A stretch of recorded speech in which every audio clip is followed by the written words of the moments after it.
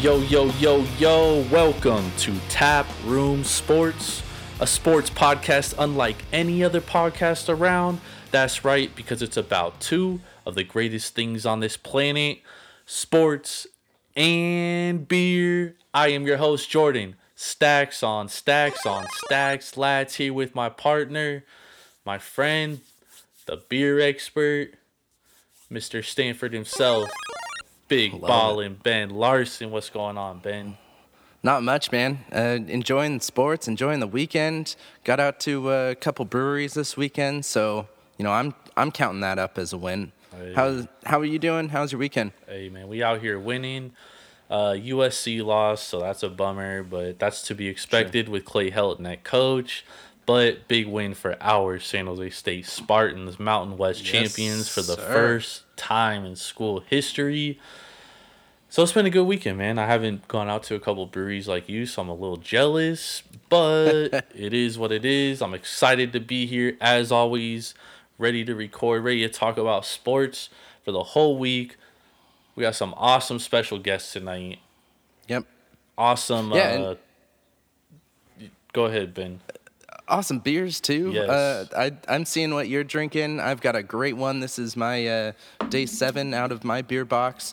So Oh, it's, that's right. The beer box. It's gonna dude. it's so far the beer box has been great, but just before we get into our beers, I just want to let all of you know why Jordan and I are talking about beer so much. We absolutely love beer, probably just as much as we love sports. It's it's a passion of mine for sure, and I'm getting Jordan to be more and more refined with his beer choices, and It's happening. so far so good. Yeah, I'm liking where it's going. But each week we're going to be reviewing a few beers. Usually it's 2 per podcast. Tonight, like we talked about earlier, we're going to be having an extra beer with a couple buddies of ours. So you'll be hearing a little bit about that later. And so we know our beer, we know you know your beer, but we want to give you some ideas on what we like and what we think is a good beer. Yeah. To jump in with that, Jordan, what's your first beer for the night?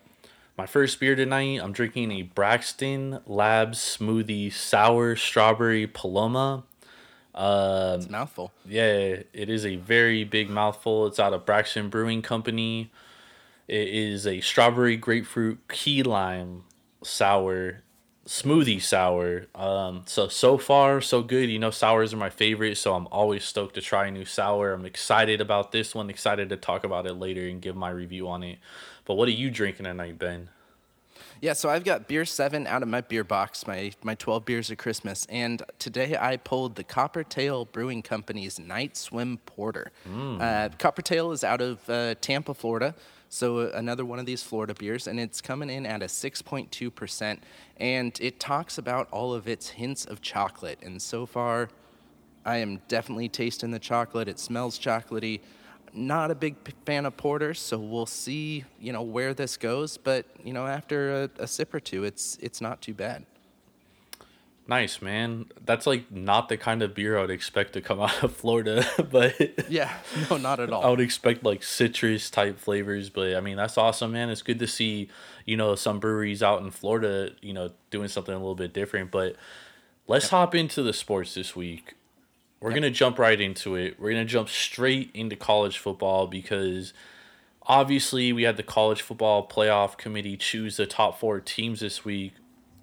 But before we get to that, let's really recap what happened in the conference championship weekend. Obviously really late this year for obvious reasons. I feel like I'm saying obvious a lot because Thank you, COVID. yeah, a lot of obvious things are happening because of the pandemic. So, first let's start off the SEC championship. We had Alabama. They went in there. That was a great game. I said all week, and I said it on Twitter the day of. It was my favorite bet of the day. I had Florida plus 17 because I thought there was no way Bama was going to smoke that Florida offense. They ended up winning 52-46. Second game, Big Ten championship, Northwestern. that game was atrocious. And if you watched it, I apologize. Waste of 3 hours. Yes, Ohio State won an ugly one, 22-10 against Northwestern. The Pac-12 championship was on Friday. We had a weird situation because the Pac-12 North winner was Washington, but they couldn't play the game due to COVID outbreak, so Oregon ended up playing, and they went into the Coliseum in Los Angeles, beat my USC Trojans 31-24. The Big 12 championship on Saturday, Oklahoma 27, Iowa State 21. ACC championship, another best bet of mine. I said Clemson was going to win this big. They ended up winning it big, 34-10. Ben, what was your thoughts on championship Saturday? I know I didn't talk about San Jose State, obviously Mountain West champions as well. Yep. But what was your thoughts on championship Saturday? Yeah, I mean, a ton of huge games. I mean, you just went on and on, like, with just game after game of, top teams that really could be, anywhere in that, the top 10, I'd say, probably 10, maybe 15, if you're looking at all those teams. But, I mean, to be honest, I really didn't see any surprises in the way that these games, really played out. I was glad to see that Florida didn't win because, we already had a clusterfuck for, the rankings. And if Florida took that W, dropped Bama to, 10-1, that would have just made things even more screwed up than it already was. I mean, you mentioned the Pac-12 game. I mean, that was tough. I didn't think Oregon deserved that W. And if it wasn't for USC, they got the W. If it wasn't for USC, going down early, it's tough to climb out of that hole. But my Stanford Cardinal will be playing your USC Trojans next year. So Hey, like I like year. where, Well, no, I'm talking in the Pac-12 championship game, but Oregon has a lot of talent, man, and that's really what stood out in that game was that regardless of how bad Oregon's Q play was with Shuck and the other kid, I forget his name is, they kept switching back and forth. I mean, they really didn't have to do anything because their defense was so talented. I mean, they were pushing USC's offensive line backwards. They're putting Keaton Slovis in tough situations. Obviously, the 3 turnovers. I mean, Oregon only had 244 yards of total offense, and they put up 31 points. You know what I mean? So it's huge. You can't win a game like that, but this was to be expected, man. Like, I had a feeling this was going to happen with USC because they're such a poorly coached football team. Clay Helton has to go. At some point, the boosters, the AD, Mike Bond, they have to see that this guy he gets his talent, right? USC has a lot of talent, but they're not coached. Yeah. They had a lot of dumb penalties. I mean, it was just a bad coached team, and that's why they ended up losing that game. As far as Alabama versus Florida, I mean, that's kind of how I saw that game playing out. I can't believe I'm saying that I thought an Alabama game would go over 75. That was what the over-under was, but I mean, it went over easily. I mean, we could have pushed it to almost 100. 98 points there. Yeah, it was crazy. And then the Big Ten championship, Ohio State they don't even look that good. And which brings me to the college football playoff, man. Like, yeah, it doesn't look good this year. It's terrible because the committee, when they did away with the BCS, we went away with the BCS because they said the BCS wasn't getting the 2 best teams in the national championship. So they created this playoff committee to try to get the 4 best teams to come down to the 2 best teams. But, Ben, it is just terrible. It is. It really is. And, I know we talked about this previously with the way that these top teams, I think we talked about it maybe last week, the week before on the podcast, and how these top teams are basically guaranteed a spot within, the top 25 at the beginning of the year. And then, instead of proving their way into these, top 4 playoff spots, they're really proving their way out. Yeah. And that is not the way that you can have, a fair a fair And that conference, a fair league. that's the biggest problem is because originally they said like, oh, the whole thing around the college football playoff committee was to make teams play tough out of conference games. And obviously we got to throw out of conference out this year. There was no out of conference games, right? It was what it was. But even up until now, it's like these teams don't schedule tough out of conference because they don't want to take an L, because if they take an L, then they're basically out of the college football playoff. But then you got it this year, and you have a team like Cincinnati who runs the table, and they had a tough strength of schedule compared to a team like Ohio State, who only went 6-0. You had a team like Coastal Carolina, who had a tougher strength of schedule than Ohio State, and they had two better wins than Ohio State had. They beat a top 10 team in BYU, plus they beat Louisiana Lafayette, who was ranked number 16 at the time, and they beat the team that was in the Big 12 championship in Iowa State at Iowa State, and they still get no love. Yep. No, and I mean, it's just tough. You're comparing teams who have played and teams who have set up their team for success in 11 games. And I think it was the Notre Dame coach today who was saying that, you know, if the coaches were the ones who were choosing these top four positions, that it would be a completely different, you know, matchup in those bottom two teams, because, you know, you have, you know, Ohio, who's played 6 games, versus, you know, a team Cincinnati and Coastal Carolina, who have played 8 and 11, right? Yeah. And you know, 9 and you 11. have to 9 and 11. You have to prep. You have to get your players ready. You have to deal with COVID, like preparation, travel, so much more than, you know, a team like Ohio, who, you know, only had to do it 6 times. And that, I think, is the real difficult part of this season, is getting your team ready to play.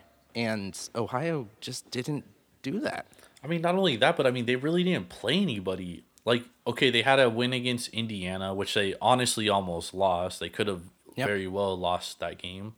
And then Indiana's quarterback goes down, and then they beat Northwestern, who, I mean, like, let's be honest, dude, it's Northwestern. They lost to Michigan State. I mean, Michigan State isn't a great team. The Big Ten was not good this year. I would argue that the AAC, which Cincinnati played in, was a much better conference than the Big Ten. Like, the top 5 teams in the AAC probably would have been right behind Ohio State. Like, I'm not going to sit here and say they're better teams than Ohio State, but if we're just going to make that determination based on a bias or, you know, a previously objective point of view, then what's the point of even playing the games? Like, why do we have the 64-man tournament in the NCAA men's basketball? Because it adds excitement. I mean, we've seen a 16 seed beat a 1 seed. Yeah. So why do we play the games if you're just gonna say, all right, you know, Ohio State's in with 6 games, they haven't beaten anybody, but since we had them preseason number 3, they're in. Yeah. Well, and I think it's also going to create a problem for the years to come, which is horrible, because you're going to see teams, and you know, the commissioner said it today, that the amount of games played didn't matter. So it all mattered with the amount of times that they beat a top 25 teams. So you're going to see teams schedule, you know, all their games versus crap teams, except for maybe 2 or 3, so they get, you know, just enough to be in that requirement for consideration. And Ben, that was the exact thing that they said the College Football Playoff Committee was going to go against, but they never have. It's literally, like you said, dude, it's setting it up to where these top programs are they've been scheduled. I mean, the SEC already schedules like the Redkins School of Salon Professionals in their non-conference games. So I mean, it's just tough. And then, you know, what can a top team in a conference like the Pac-12 or the Mountain West or the AAC or the Sun Belt, like, what can they do to propel themselves, especially as a top team in those conferences? Because a school like Alabama, they're not going to want to schedule a Cincinnati in a non-conference game, because if they lose that game, they're out. Yeah. You know? Oh, yeah. It's going to take multiple years of, you know, these conferences that aren't in the Big Five, that or the Power Five, excuse me, that are going to, it's going to take years of success when, if you're in a good conference, it takes a year of success. And again, just the level of equity between, conferences is. Oh, it's all about money. Yeah. They have to go to a 12 to 16 team playoff. It's the only thing that'll fix this. Yep. Before we did go on, I really wanted to talk about that Notre Dame, number 4 position. When we talked plenty about Ohio at 3, but Notre Dame at 4. With their huge loss by 24 yesterday, it really makes you look back at that win that they took first Clemson, where they won in overtime when Trevor Lawrence wasn't playing. And they were down 6 starters on defense. Yeah. Yes, it doesn't count as a loss, but that should not count as a top conference win, because if that Clemson team was ranked with those players, they would not be within the top 10 for that. Nah. And that's what Trevor Lawrence does to your team. Yeah, without a doubt, losing 6 starters on defense is tough too. Just look at how the defense was in the conference championship compared to that other game. But aside from that, Notre Dame had better wins than Ohio State did. They beat North Carolina and Miami, which were 2 top 15 teams. So, but I still wouldn't have them in the top 4 because they didn't win their conference, right? So that's why teams like Coastal Carolina and Cincinnati should slide in there. Yep. Well, since you're talking about who would be in your top 4, and let's move it up to your top 10. Yes. We go every week and talk about these. These 10, maybe 11, maybe 12 teams that that should be in the top 10. But after this week's action, how did your 10 turn out this week? So the top 10 teams, since the College Football Playoff Committee cannot get it correct, we're going to get it right. We're going to do it. Right. We're going to do it for everybody, for all the college football purists. I got you, all our Coastal Carolina fans out in South Carolina. Yo, we got you right here, all right? So we're going to go number 1 to number 10 this week, because we want to start off with the 4 best teams, the teams that will be playing in the Taproom Sports College Football Playoff. All right, love it. The number 1 seed will be playing the number 4 seed. It would be Alabama versus Cincinnati. Cincinnati would be our 4 seed, Alabama number 1. Number 2 versus number 3 would be Clemson versus Coastal Carolina. This would be a South Carolina in-state matchup, a new in-state rivalry. We're starting it right now on Taproom Sports Podcast. So we got Alabama versus Cincinnati, Clemson versus Coastal Carolina. I don't even care if Cincinnati or Coastal Carolina gets blown out, because you know what? Ohio State and Notre Dame are getting blown out too. So what the fuck does it matter? Number 5 through 10, we're going number 5, Ohio State. Y'all won the Big Ten, but they had to bend the rules to get you into the Big Ten championship. So toodaloo. Number 6, Texas A&M. Number 7, Mountain West champions, San Jose State Spartans. Love it. Number 8, the Big 12 champions, Oklahoma University. Number 9, Indiana. Number 10, Georgia, because we just had to throw 2 teams in the top 10. It don't even really matter. But we're dropping a team from number 8 last week all the way to number 99. That is the University of Southern California Trojans. Oh, no. Clay Helton gotta go. Terrible performance. Undefeated. Go into the Pac-12 championship and lose to a team that's not even supposed to be there. Unacceptable. Cannot happen. And number 101, BYU, because you guys talked all that shit saying you could play anyone anywhere, went to go play someone somewhere and lost. Y'all still haven't beaten anybody. I'm sorry. I'm not sorry. That is the top 10 teams of the week in college football. Love it.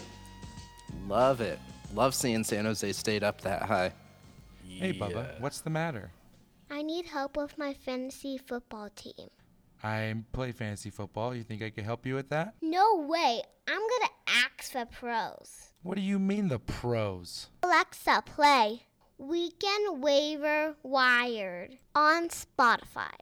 Tune in every weekend for the Weekend Waiver Wire, hosted by me, Steady Eddie Martin, brought to you by Taproom Sports, where I give you all the ins and outs for the upcoming fantasy week. You need some help getting that W? I'm your man. Join me every Saturday as I turn you into a Bill Belichick-level fantasy GM, brought to you by Taproom Sports. Keep up to date with everything Taproom Sports to our website, www.taproomsportspodcast.com. All right, well, we gave you guys a teaser about a big announcement. We got Howard and Ryan from 90-Second Beer Review. What's going on, fellas? How you doing? Hey, guys. How's it going? Hey, Nice. I'm doing well. And I know you guys are doing great because the Jets finally won a game. That's how you're going to start things, huh? Took a That's W. how Hey, the whole time I was watching that game, I was just saying, like, oh my God, Howard and Ryan are either extremely pissed off or they're really stoked right now. Like, I didn't know what to feel because I'm sitting there going, on one side, I don't want to go in the history books as being winless. The flip side of that is I'm going, well, we just blew our shot at the the first overall pick. So what do we do now? Do we trade down? Like, where do we go? Yeah. I literally went into like my lifelong Jets trading had me going from despair to just trying to find any silver lining in the whole thing. And so the only thing I could focus on was that Becton looked really good. And that crazy one-handed interception was Bryce Hall, who's a rookie. Beautiful. And so I was like, you know what? I was like, this is going to be terrible, but at least some of the rookies are looking good, and maybe that's something. But that's the battle I can pull out of this. And Mims was actually playing, so that was yeah. On the the one field. silver lining for you guys should be that you guys get to keep a great quarterback in Sam Darnold. I mean, I'm talking phenomenal quarterback. You're not biased at all. No, not biased at all. Future Hall of Famer, future Super Bowl winner, multiple Super Bowl winners. That. Once he gets a real coach, and you guys have all these picks, pick up that tackle from Oregon, and you have all this free agency money, you could even sign more offensive linemen. You guys could like legitimately go into next year with like a stout offensive line, protecting Sam Darnold and adding on weapons with all those picks. I mean, you guys honestly, even if you guys lost, you guys have to be stoked about the future. Honestly, the real silver lining, if you're a Jets fan today, is that the Patriots are not making the playoffs. That's where we're at right now. Facts. Do you guys have to play them again? I don't. Do we? I don't. I know we have a terrible sure. end of season schedule, but I don't think the Patriots were. So as a Jets fan, you realize this is a certain part of the season where you just tune out because you're like, well, It's over. game 3, they're not making it, and then it's like, oh, let's see how the rookies are doing from game to game, and then you're kind of like, yeah, okay, when's this over? Yeah. Facts. Well, for those that missed your guys' interview last time with us, Ryan, why don't you tell us a little bit about who you guys are, what you do, and all about 90-Second Beer Review? Yeah, absolutely. So we're Ryan and Howard. We're from 90-Second Beer Review. I guess the very short format way of saying it, because we are short format. Everything is intended to be consumed in 90 seconds or less with our beer reviews. The idea being that they are more guidance, I would say, than anything else for people, just to try to find beers that relate to them. Obviously we're working from our own personal taste. But I think with our reviews, we say what we like and don't like about beers. We say, our feelings, and we try to give some guidance on, if it might appeal to you, might not. I think the benefit from us as opposed to something like an Untapped is obviously working off a wide universe. You don't really know what's coming in from the contributors. With us, you kind of have a steady presence that, if you know our tastes, then you can kind of pick and choose based off of that. Yeah, and so the big announcement this week is we are going to be having a Pints of Love, which is going to be a virtual Valentine's Day craft beer experience. 2 days, February 13th and 14th, and it's going to be all about beer. So, Howard, the floor is yours. Tell us about this virtual beer experience. Yeah, no, Pints of Love. We're really excited about this. It's been in the works for a while now. We're working with the folks over at Lemonade Social, which is a virtual event platform. And we have a couple of great co-organizers that we're putting this on with, the Glass Jug Beer Lab down here in Durham, North Carolina, and Hopscotch Bottle Shop up in Deer Park, New York. Chris and Mark from Glass Jug and Hopscotch have been phenomenal co-organizers, really kind of helping us put this thing together. And really the goal for us is, we had this opportunity to put on some sort of event for the craft beer community. And when we thought about it, we wanted to try to find something that provided some value to everybody that's involved. So, for breweries early in the year, it's kind of a dead period. It's after the holidays. It's after all the festivals. You've got a lot of people dealing with dry January. It's not a great time for craft breweries coming off of a year that's been really rough for craft breweries. And so we figured that would be a good time of the year to get the attention focused back on craft beer, on some of these breweries that really are going to need the support of the craft beer community. And then from an attendee standpoint, look, with COVID, I mean, unfortunately, I think this is going to be a pretty long, rough winter for a lot of people. Valentine's Day weekend, I think, is, for some people it's great. For some people, it's a pretty stressful and rough time in a normal year. And so for us, this was a way to put together 2 days of safe, socially distant content. There's going to be some virtual hangout tents where people can interact with other craft beer fans. And so it's really just a way to bring people together for the weekend. So if you're interested in the festival, you can either go to 90 Second Beer Review on Instagram. In our bio, there's a link tree with links to buy tickets. You can also go to 90secondbeerreview.com. There's a Pints of Love Festival page on there that can guide you. Tickets to the event, we're only doing $15, and that gets you all the content from the 2 days. I mean, honestly, we have a whole wide range of beer related panel discussions, Q&A. There's going to be entertainment. There are going to be live podcasts such as yourselves involved in that. There are going to be beer and yoga classes, beer and bar classes. Some of these things individually cost more than the $15. Absolutely. So, just from a cost benefit standpoint for people that are thinking about attending, if you do a beer and yoga class, you're already saving money off one of those. Yep. So trying to make this really easy, really accessible. The great thing about doing this virtually is that everything is going to be running throughout the weekend. It's also going to be recorded and on demand as soon as the session is over. So, even if you have some plans that weekend, but you're interested in what we're doing, you can get your ticket. You can tune in at any time that weekend over the next couple of days after the weekend and still get to watch all the content. And then the other part that we're doing, and this is something that I think Ryan and I are extremely excited to get going, is we're also going to be doing a really limited edition set of VIPs. Unfortunately, due to the archaic U.S. alcohol laws and the difficulties with shipping beer in the United States, they're only going to be available for people in New York and North Carolina, or people who can get to the pickup locations in New York and North Carolina. Mm-hmm. But we have 24 breweries signed on for this, 12 in North Carolina, 12 in New York. We've got some really incredible names, people like Other Half Brewing, Burial Beer Co., KCBC, Interborough, Equilibrium. I mean, these are big names and people that make some really fantastic beer. And so the North Carolina pack, you're going to get one beer from each of the 12 breweries in North Carolina. The New York pack, you're going to get one beer from each of the 12 breweries in New York. You're going to get a locally made box of chocolates because it's Valentine's Day and you got to have some chocolates. So we have a nice little beer pairing going, so you can pair it up with the chocolate with the beer as you go. So that'll be a fun session as well. Yep, and we're going to have a couple of experts in each state doing a chocolate and beer pairing session, talking a little bit about the theory of pairing beer with food. It's maybe something that people don't think about as much, but frankly, there's a lot more variety in the beer world than there is in the wine world, and so you can pair beer with a lot more things than, frankly, I think you could pair wine with. So chocolate is one of those. I think a lot of people naturally think of chocolate and red wine. There are a lot of beers that pair really well with chocolate. These guys are going to walk you through that.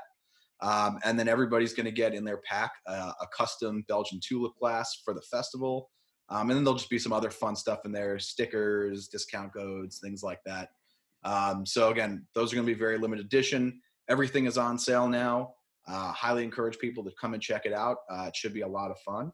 And we're really looking forward to get it going. I can't wait for Valentine's Day weekend to get here. Yeah, man. I know. Sounds awesome.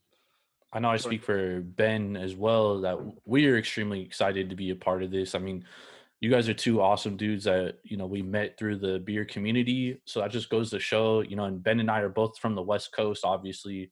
So the fact that we were able to meet two guys like you through the beer community online, it just opens up a whole new world with people that think like-minded like you know what I'm saying? And I think that's the biggest thing. And you know, I know we have a big following out in South Carolina because of Coastal Carolina University.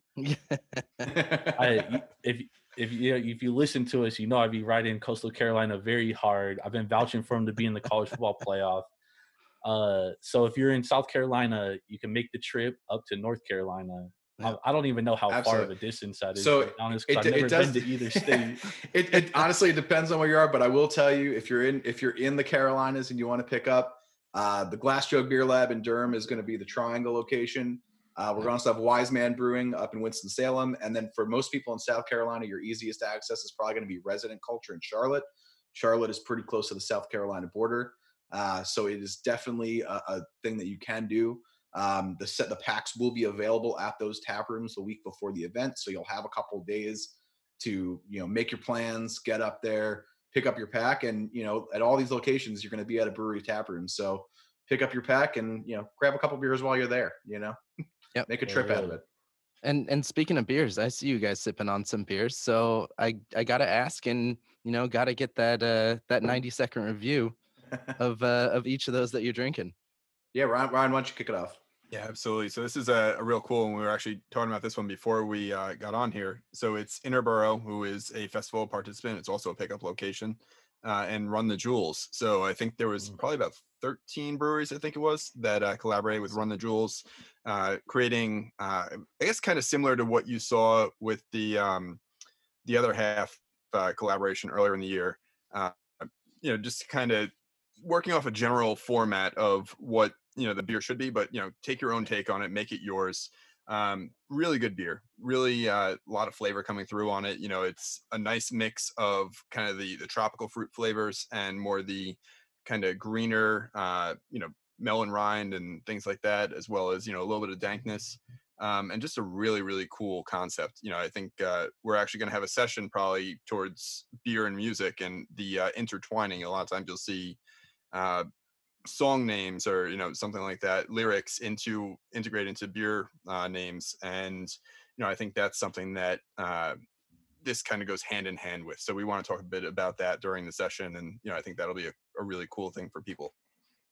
Hell yeah. And anything Run the Jewels allows their name to be attached to, is going to be fire. Good. Yeah. All right, and Howard, what are you drinking tonight? Yeah, so I'm actually drinking something from one of our co-organizers. So this is Citra Mosaic Opacity. It's a hazy IPA from the Glass Jug Beer Lab. For those outside of the Durham area, you may not be familiar with the Glass Jug. They sell the vast majority of what they make in their own tap room. But Chris over there absolutely crushes it, and they kind of keep things really nice and simple. They have a couple of lines that they do, and so Opacity is their hazy IPA line. Transparency is kind of their West Coast, more traditional American IPA line. Pie is their Gosa line. Deviation is the Imperial Stout. Like they have that, and they just build variations off it over time. So this is the Citra Mosaic version, as you'd expect from a Citra Mosaic beer. It's got a ton of tropical fruit juiciness. It's a lot of pineapple, mango, a little clementine, a little citrus pip. It's delicious. Is taking away the Sunday scaries pretty quickly. Nice. Hell yeah. Hold on, neither of you guys gave a rating on your beers though. Oh, I'll make that really easy. This is like a 4.25 for me. This is definitely drink and purchase again. Honestly, I don't think I've had a version of Opacity that I haven't liked, but I'll be honest, this might be my favorite of the variations I've had, and I've had a fair number of them over the last couple of years. Nice. Yeah, and that actually makes two.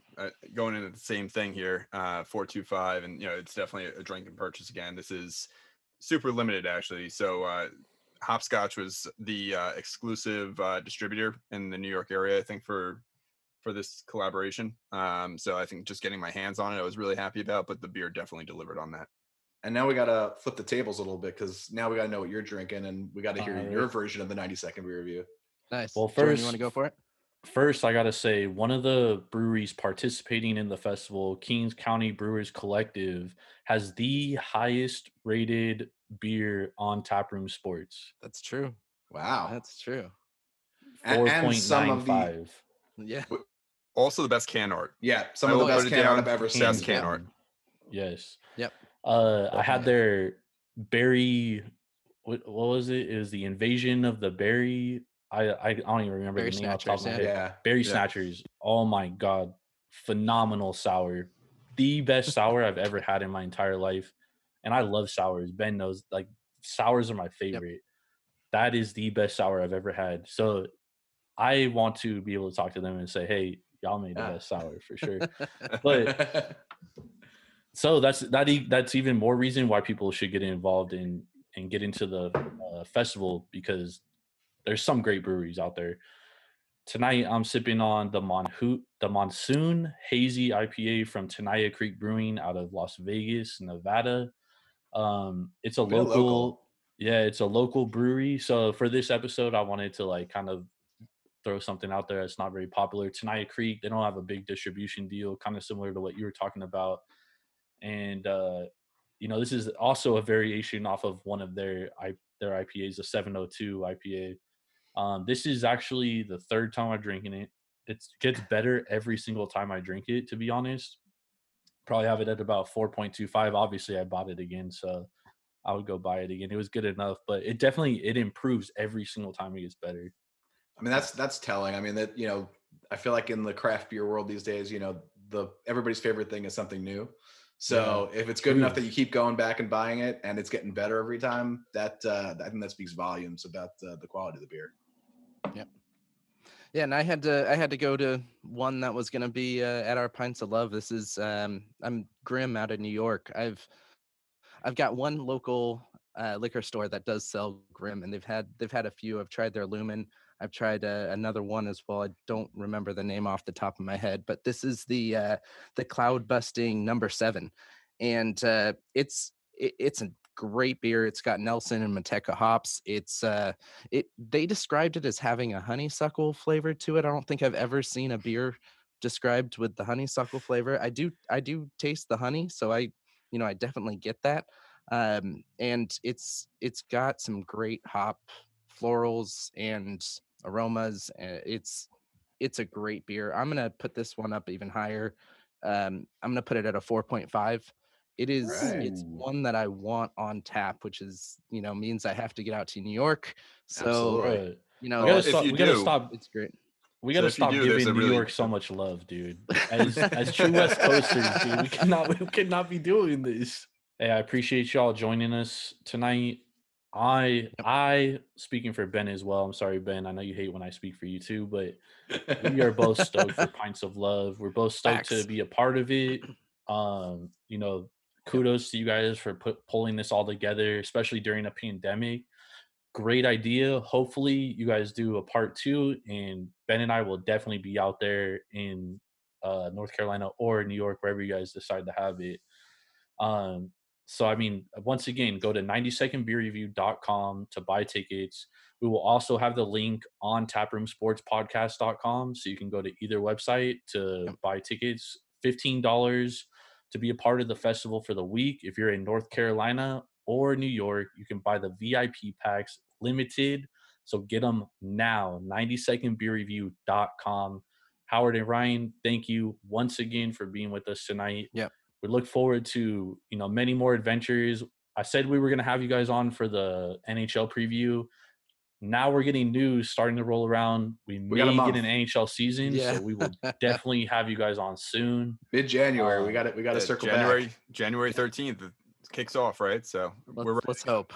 Let's hope. We're hoping. It hasn't been official yet, but we're hoping. We just got the division proposals today, right, Ben? Yep. Oh, and they're terrible. But Ryan and I are gonna have fun. The Devils and Islanders are gonna face off like 8 times in 56 games. Yeah, it's gonna get fierce.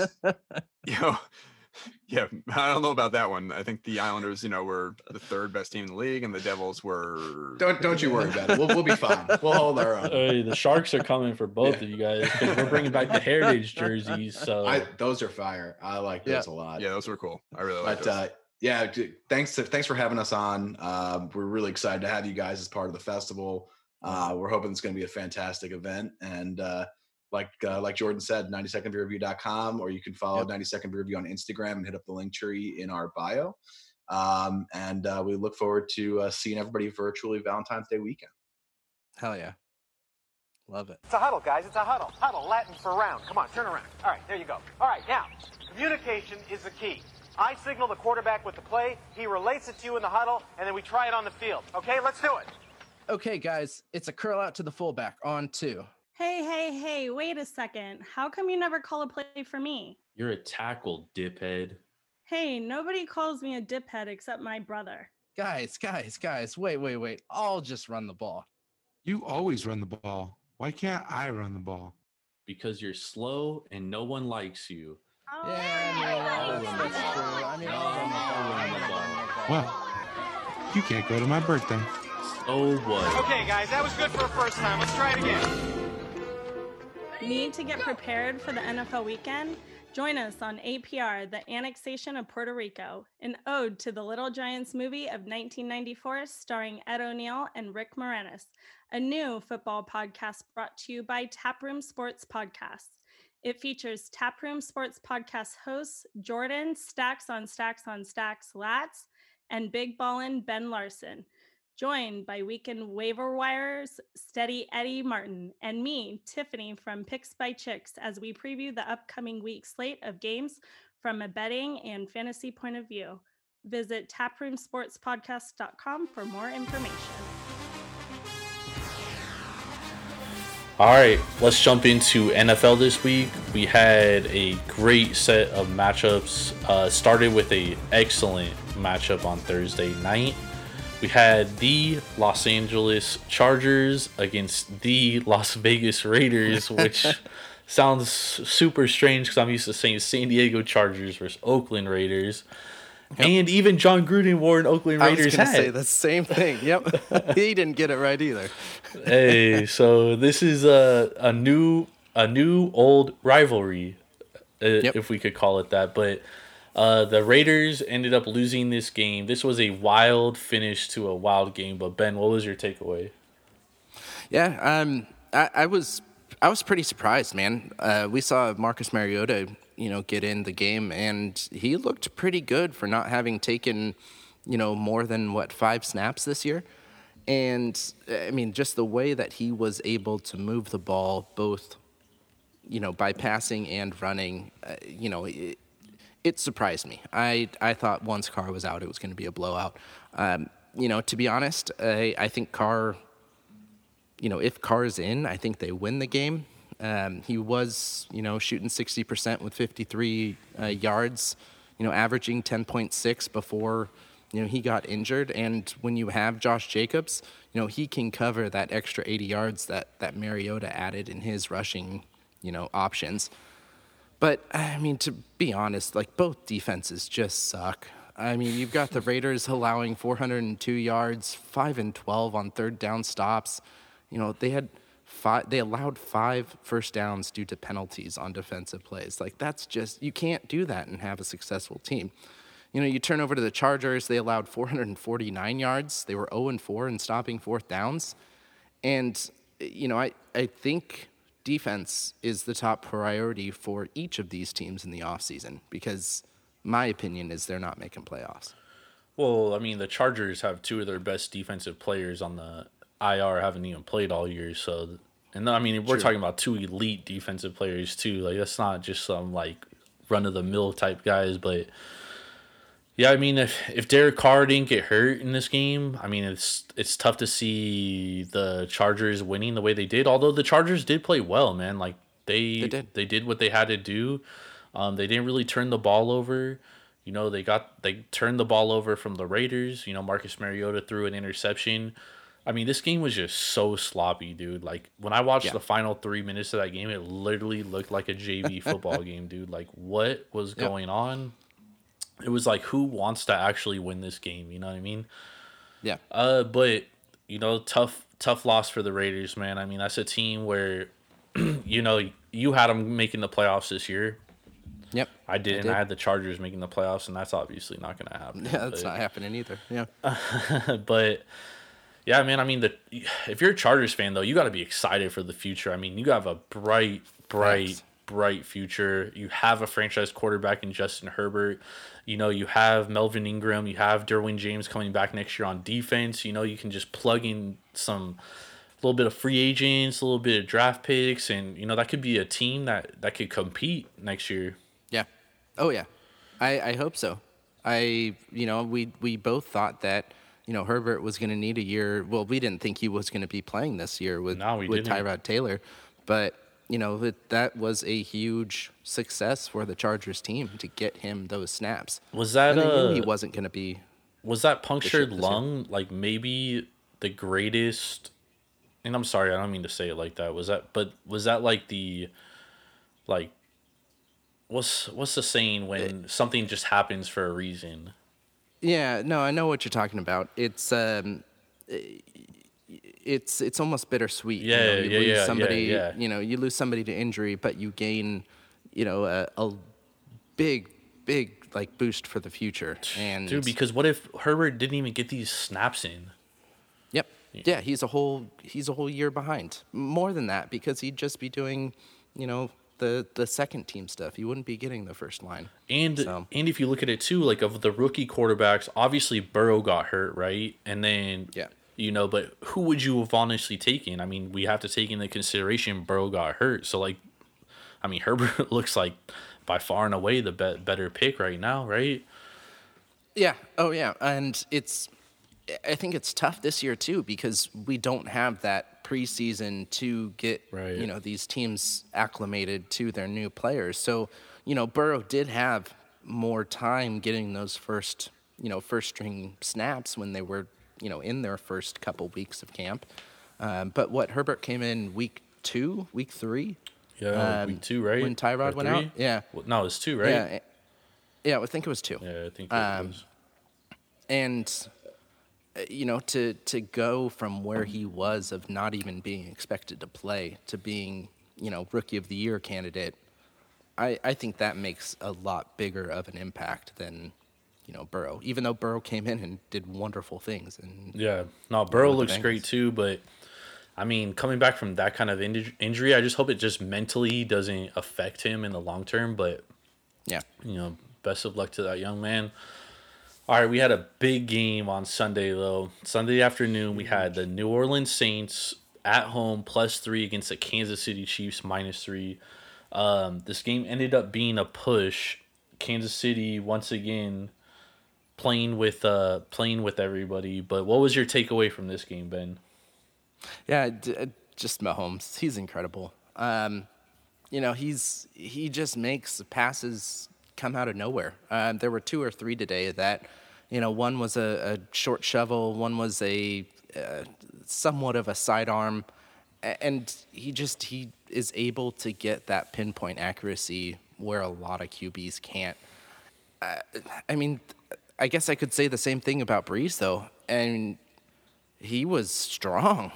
Coming back from a collapsed lung and 11 fractured ribs, he had 3 touchdowns today. Yeah, but he didn't look good though. He looked good in those last few drives though, when it was crunch time. But I want to ask you, what happened to Kamara? He hasn't hit 100 total yards since November 1st. Well, this game they were playing down, and that's what I'm saying. Well, first let me answer your Kamara question. They were playing down this week, so obviously they weren't able to run the ball as much. But he's been getting just as many reception yards, if not more. Yeah, but you're not going to run the ball as much if you're playing down, because you need to keep going. You need to come back from 2. They were down 2 scores in the fourth quarter. Yeah. So they had to hurry up. They couldn't waste time. So it basically eliminates the run. With Taysom Hill though, I don't know what was going on. He basically disappeared from that, but I have a theory about the Chiefs, Ben. Okay. All right, hear me out. I'm listening. So, they haven't covered the spread in, 6 games, right? Today was a push. Yep. And they've been up, double digits in all the games. And I just have this theory because in none of the games that they played this year, including the game they lost, did I ever think they were going to lose that game. Even when they were losing against the Raiders, they were down, 2 scores. I was like, oh, they're going to come back and win, right? Yeah. They're the best team, hands down. It's not even close.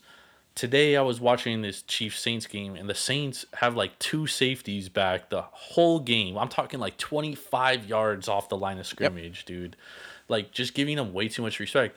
If you're playing like that, dude, you're literally allowing a team to average like 10 yards a carry or 10 yards a play. So at no point in this game did I think the Chiefs were going to lose. And they every time they get up big, and I feel like honestly Mahomes gets a little bored and tries to like do a little too much because he's tired of throwing it underneath and stuff, that he like tries to throw long balls, doesn't complete them a little bit. He's been turning the ball over because of that.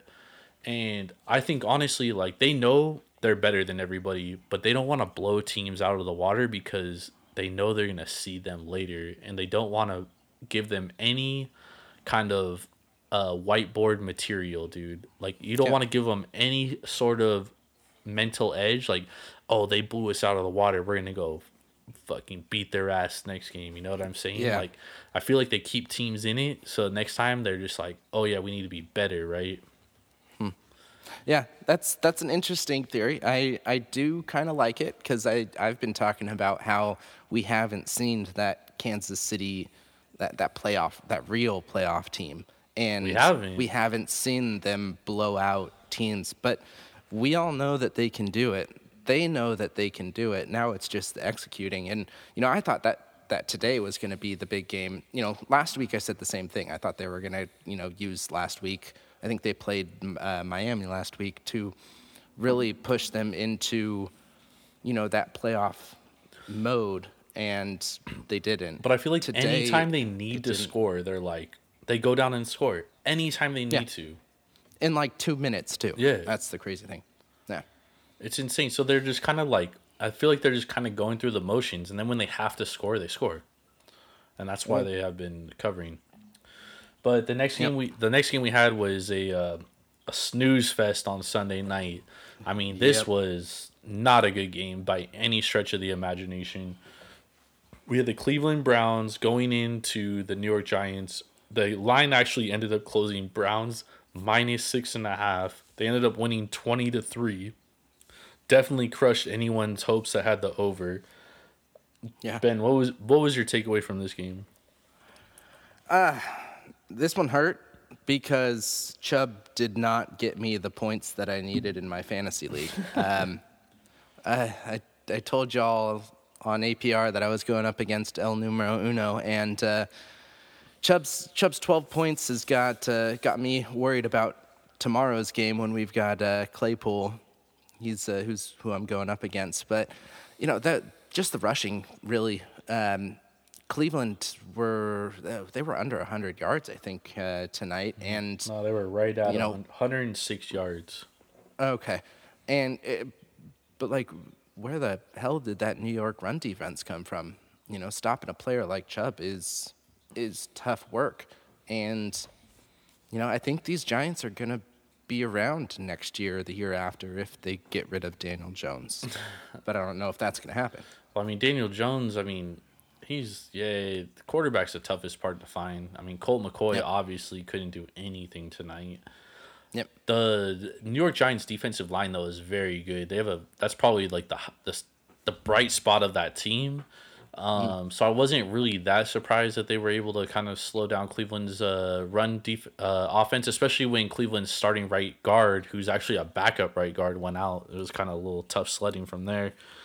Yeah. But they were able to do enough to win the game. They won it by 3 scores. I mean, just overall a shitty game. Yeah. You know what I mean? Like, I don't know what else to say. Yeah. So we talked about the prime times. Let's talk about these not so prime times.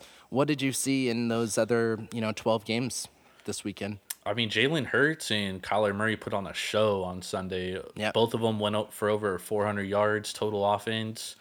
Jalen Hurts, I mean, we've heard all these excuses from Eagles fans, from Eagles writers about everything except for Carson Wentz, and Jalen Hurts goes out there, and this is 2 weeks in a row that he's performed well. So obviously we know Carson Wentz is not the answer. So it looks like Philadelphia is going to be paying a lot of money for a backup quarterback for the next couple of years, because moving that contract is going to be nearly impossible. It's going to be tough. Yep. My second biggest takeaway this week, the Bills and the Chiefs are definitely the 2 top teams. I don't care that the Chiefs aren't covering against the spread. 1-6 in their last 7. They are able to score whenever they need to score. I've seen it all year long. They only have one loss. They played a very tough schedule. They beat a lot of good teams. Poo me, whatever.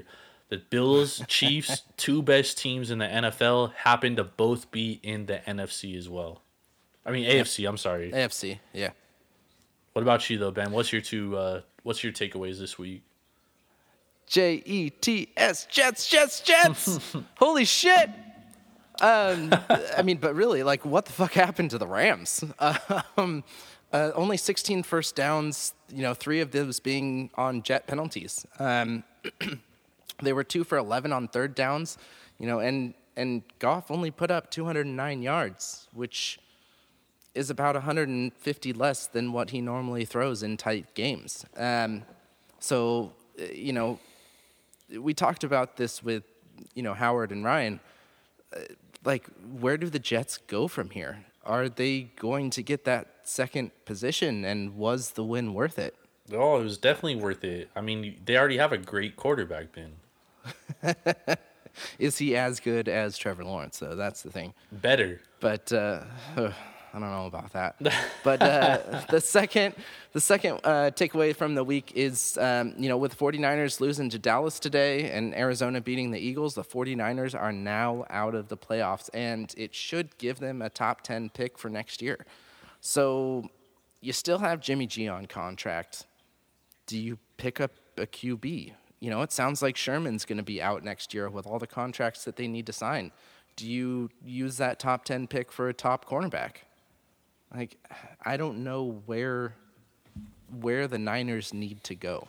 Well, the good thing about Jimmy G's contract is they can cut bait and owe him nothing, which is good. Mm-hmm. You know what I'm saying? So I think for the Niners, it really depends on where you evaluate the quarterbacks, because obviously Trevor Lawrence is going to be gone by the time their pick comes up. Justin Fields will likely be gone.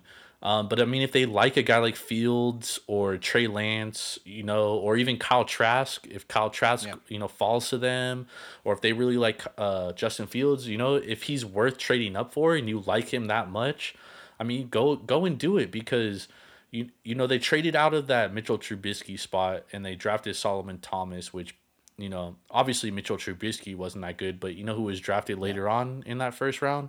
Patrick Mahomes. So they missed on that, right? So So I think this is a draft where this is going to be telling for Niner fans of where the front office and Kyle Shanahan think of Jimmy G, because if they move on from Jimmy G, obviously they don't really trust him. But I mean, he's definitely. I don't think they would be worse than where they're at with Jimmy G this year, right? Like, no, not at all.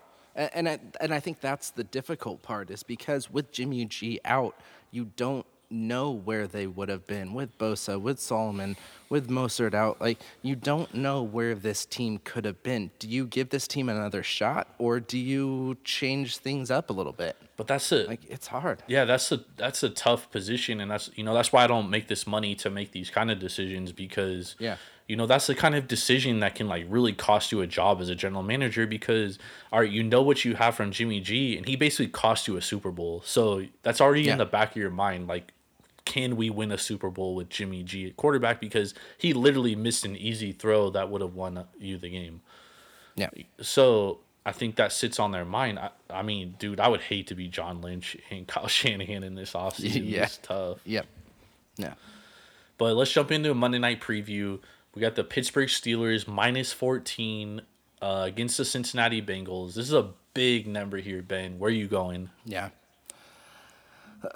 Man, this is tough. The 14 is absolutely right. It's big. But I think I'm still going to go Pittsburgh here, even with the way that they've kind of been declining, and, basically because of the numbers that we've seen. And, once Burrow's gone out, the Bengals have just struggled. They have been struggling to put up points. Nothing close to even their year season's average. I talked about it last time. They put 17 points up on New York, 7 up against Miami, and 7 up against Dallas. And those are all middle. Well, Miami D's good, but middle of the pack defenses, if not, in the later end of the line there. And you've still got Pittsburgh sitting at the top defense in the league.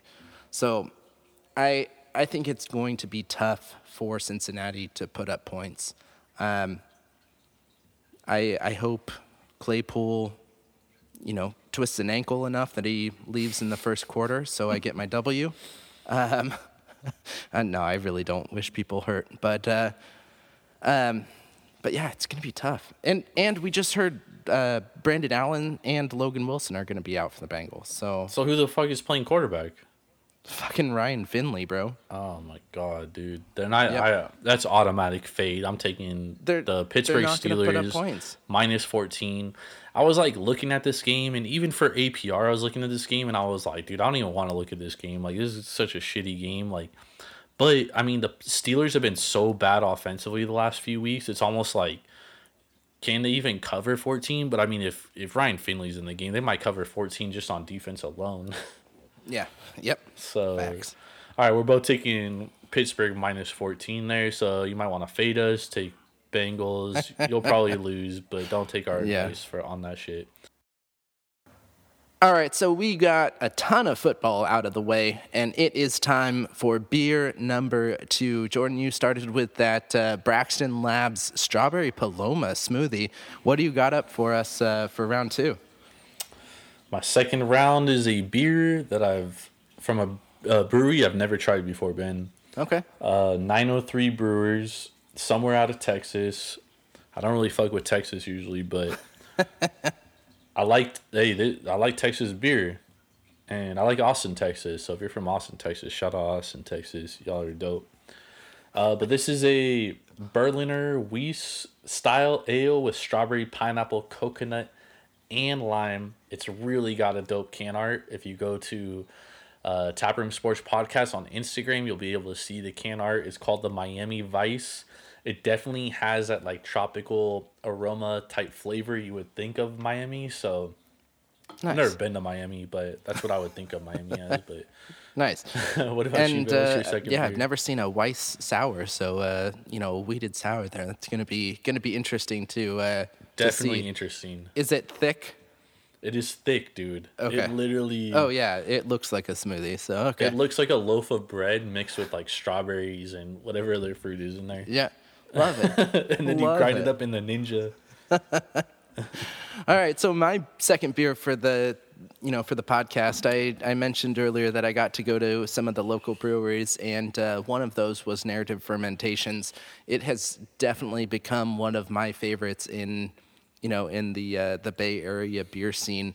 Every single beer I've had from them has just been on point. So this is going to be one that I haven't tried from them yet. I got a 4-pack to go, so I could have it for tonight. But this is the Hoppy Blonde Ale.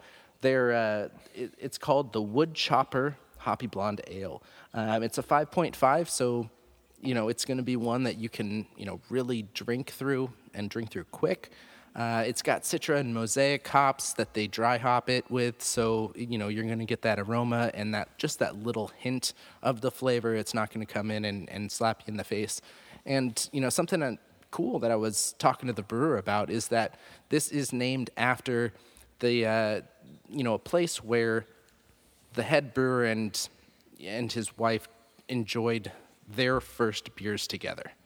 So it does have dope. It has some meaning behind it. It's it's great within the two sips I've taken so far. So I'm looking forward to finishing this up. Nice, dude. Well, we got the beer out of the way, the second beer out of the way. Yep. Sipping on some good ones. We're gonna give you the reviews at the end of the show, so stay tuned for the reviews. I know that's big time drama every week for our reviews, so stay tuned. But let's hop into NBA, Ben. Yep. We're about to kick off the NBA season starting on Wednesday, right? Yep. Tuesday. Yep. Tuesday we got the Warriors games versus the Nets, and we have the Lakers and Clippers, of course. Yep. So we've been previewing every single division, over-unders on the wins.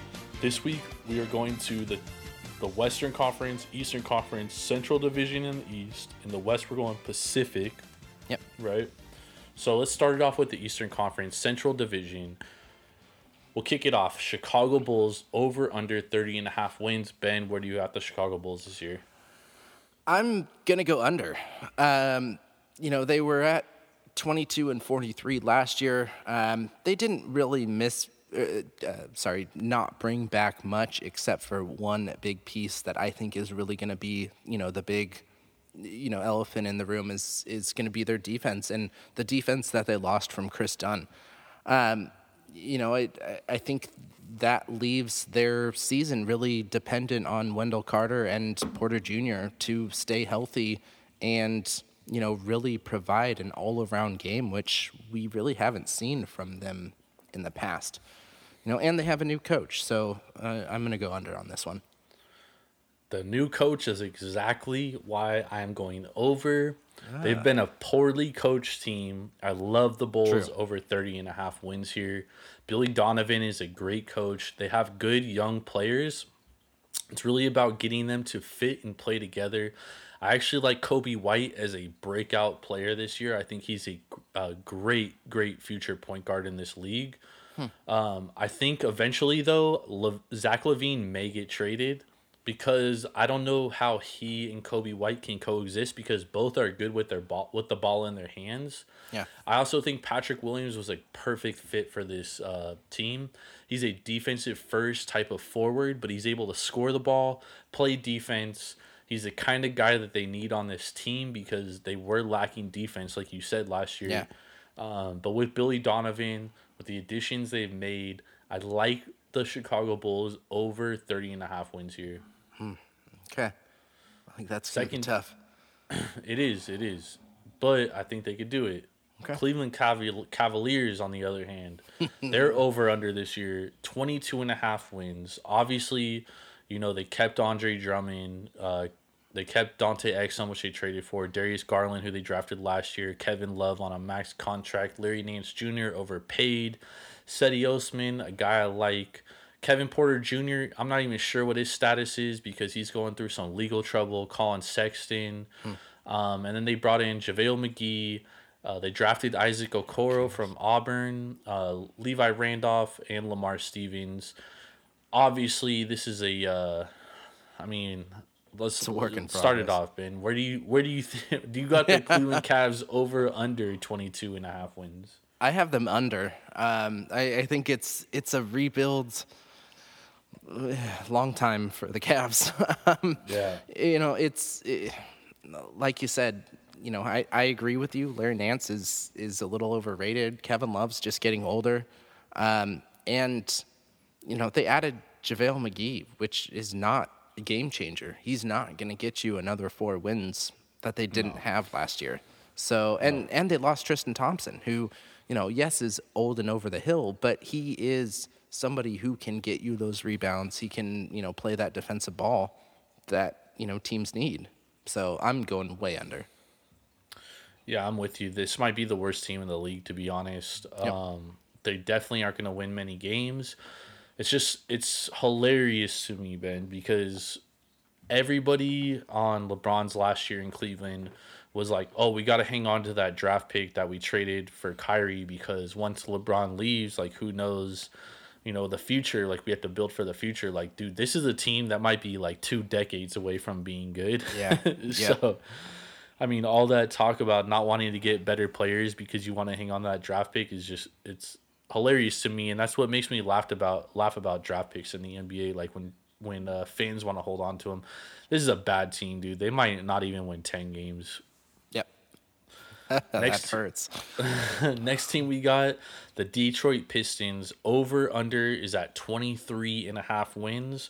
They only kept 3 players this year. Doumbia, Blake Griffin, Derrick Rose. Everybody else is new on this roster. They added Jeremy Grant from Denver on a pretty big contract. They drafted Sadiq Bey, drafted Killian Hayes out of France. Where do you have this team? Over or under 23.5 wins? Man, I feel like a broken record. I'm going under again. I mean, it's a completely new team. You don't know how the group is going to mesh. They haven't looked great in their preseason games. You have two, I guess I could say, superstars, so-called superstars in Rose and Griffin. Over the hill superstars. Yeah, but that's exactly my point, is they're on the wrong side of 30. They're not going to be making a splash, and both of them are injury-prone. So you don't know how long they're going to even last this season, especially with the short off season. But I know you were big on Killian Hayes pre-draft. So what can he bring to this team? I mean, hopefully he gets an opportunity to produce, but I don't know if he's going to step into a kind of role where he's going to be able to produce a lot right away. And even if so, I'm not sure how much he's going to contribute. As far as wins are concerned, because this is like a patched together kind of team. This is like the typical like rebuild kind of team, and this is a team that is definitely going to win under 23.5 games. Them and the Cavs might be the two worst teams, and they're both in the same division. So as much as I like Killian Hayes, he's gonna be a great player in the future, man. Great player. But, I mean, we might see Blake Griffin get traded. We might see Derrick Rose get traded. I mean, at the end of the season, they could be legitimately playing like 5 young guys. And they could be playing 3 or 4 guys that aren't even on their roster in the starting lineup. Yep. Agreed. All right. The next team we got is the Indiana Pacers, over under 39.5 wins. This is a team that went 45-38 last year, was a number 5 seed, obviously totally banged up going into the bubble. They didn't have their best player in Domantas Sabonis. But where do you have the Indiana Pacers this year, Ben? I'm going to go over. I mean, they didn't do anything in the offseason, but they really played well, and I think they meshed in the bubble. And I think, with this short of an off season, with, the way that we have, 2 weeks of training camp, if even that, like, it's going to take a team that was hot and found a way to win to do well in this season. So, I like Brogdon. I like, Oladipo, Turner, Warner. That's a great starting group. So, to be honest, I think they're number 2 in this division. Yeah. I mean, that's not saying much. This division sucks. Yeah, but, that's true. I mean, this is a team returning a lot. My biggest question, though, is like they fired their head coach in Nate McMillan. They brought in. Oh, that's right. I forgot about that. They brought in Nate Bjorken, who was the assistant coach from Toronto, who could be very well a great X's and O's guy. The biggest thing with NBA head coaches is you have to be able to connect to players because, I mean, these are guys getting paid a ton of money at the end of the day. And, like, if you can't connect to them, like, they're not going to perform better than before, regardless of how good you are at X's and O's. And you have a guy like Victor Oladipo who was rumored to be requesting a trade out of Indiana. So who knows? Like, I don't know the locker room dynamic of this team. Obviously, I'm not in there. I lean over 39.5 here because the talent is there. Yeah. I just don't know how bad that situation is. And if it is bad, I probably would go under. This is one that I would stay away from. Yeah, they were a 45-38 team. So putting them at 39.5 means that they're going to be losing 5 more games than they did last year. And with the rest of this division and conference, like, I don't see that happening. Yeah, no, I mean, you make total sense, dude. Yeah. Like, but why would a guy request a trade? And what kind of dynamic does that bring to the locker room? Like, oh, this dude doesn't want to play with us. Like, you know what I'm saying? Like, obviously we haven't played at the level of NBA or MLB or whatever, but I mean, you've been in a locker room, and if you know someone doesn't like you and shit, like, I don't know. There's a You're always mental picking aspect to sides. this. Yep. Yeah. All right, so the last team we have in this division, the Milwaukee Bucks, over under 49.5 teams. This is the highest over under win total in the entire Eastern Conference. Ben, where are you going with this one? I'm gonna go over. I like what they did. I like the addition of Drew Holiday, and then you add in Brian Forbes too, both of those players are gonna boost up their offense. And then Drew provides that, additional defense to their starting five that they were really missing last year. Bledsoe is going to be, a bit of a loss. I think Holiday takes that. You've lost Corver, Lopez, and Matthews, and Lost a lot of guys. Yeah, but you get some good rookies in. You've got Giannis who can literally change the game. So, Yeah. I like Drew Holiday. I wish the Warriors were able to pick him up, but wasn't in the cards. This is a tough one, man, because for the last 4 years, this has been the one roster who has continuously had the same guys come back and play with each other. So I think they built a brotherhood. Obviously, it hasn't panned out. I think this was the team that was hit hardest by the pandemic last year because they were easily the best team. Oh yeah, going into the bubble. Going into the pandemic, and then they had a 5-month break, had to go into the bubble, had to kind of gain everything that they had rolling before. I thought they were easily hit the hardest, and then they had that whole thing go down with oh my god, the guy that got shot in Milwaukee or in Kenosha, Wisconsin. They had that whole thing. George Floyd. No, that wasn't George Floyd. That was Minnesota. Kenosha was the kid who shot up at the. Well, no, but I mean that all spanned from someone, but they had that huge civil rights moment. That was what stopped. They said we're not gonna play. Yeah. Until we get some answers and we are able to, let our voices be heard, and they exercise their voices and, Yep. You had a guy like Drew Holiday, obviously great addition. I personally, as a Bucks fan, I'm glad they didn't lose Dante DiVincenzo for Bogdan Bogdanovic. I know it sounds crazy, but I'm happy. I got the Milwaukee Bucks over 49.5 wins. Probably barely squeaking by 51, 52, but over 49.5. Yep. I like it. All right, let's jump to the Western Conference real quick. The Pacific Division, your Golden State Warriors. My boys. Over under 36.5 wins this year, Ben. Obviously, last year they were absolute dog shit. They had tons of injuries. Klay Thompson out again this year, this time with a torn Achilles. Obviously, returning one-time unanimous MVP in Steph Curry. You got former Defensive Player of the Year Draymond Green, Kevin Looney, Eric Pascal, Andrew Wiggins, and then you draft a guy like James Wiseman, and you add a guy like Kelly Oubre. So where do you have the Warriors this year? Yeah, this is tough. And I hope this is not my Homer emotions taking over, but I'm going to go over here.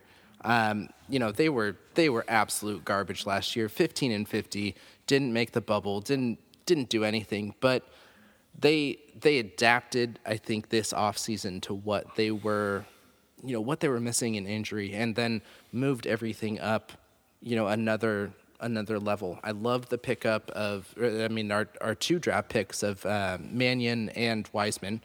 I think both of those are going to be great additions to this team, and our Mannion at least is something that the Warriors needed with Klay out, and especially with Klay going out again this year. I love Oubre, what he's bringing to the team. Wanamaker is going to be a good bench guy, a wonderful bench guy. And, who knows, maybe we see a resurgence in Jeremy Lin, who we just signed to our summer team. I doubt it. I mean, it's a long shot. It's 100-1 odds, but hey, maybe this is the one time it hits and he comes back and does something good. But I'm going to go over. In my heart, it's telling me over. Yeah, no, I like the over too. I mean, you got a guy like Steph Curry. He's been there. He's done that. Draymond Green, been there, done that. It's just really about these. Puts them at playoffs, though. Yeah, no, they're going to make the playoffs. Yeah. They might be like a 7-8 seed, but they're going to make the playoffs. They'll probably win 37, 38 games. Unless Stephen Curry goes down, there's no way they don't win 37 games. I mean, Curry has to play, less than 50 games for them to not make the playoffs, I would say. But this is a tough one because if that does happen, the Warriors are in an interesting point in their organization because, like, let's say Curry goes out for 13 games and they're out of playoff contention. Do you just sit him and trade guys that you can trade, like Kelly Oubre, for more assets because you have Minnesota's draft pick next year? Yeah. Let's say the Warriors pick is a top pick or whatever. I know it's lottery protected, but if it's like top, I believe if it's in the lottery, they get it next year. So what if you get 2 more lottery picks and you can flip those for a better player next year to when you get Clay back or whatever?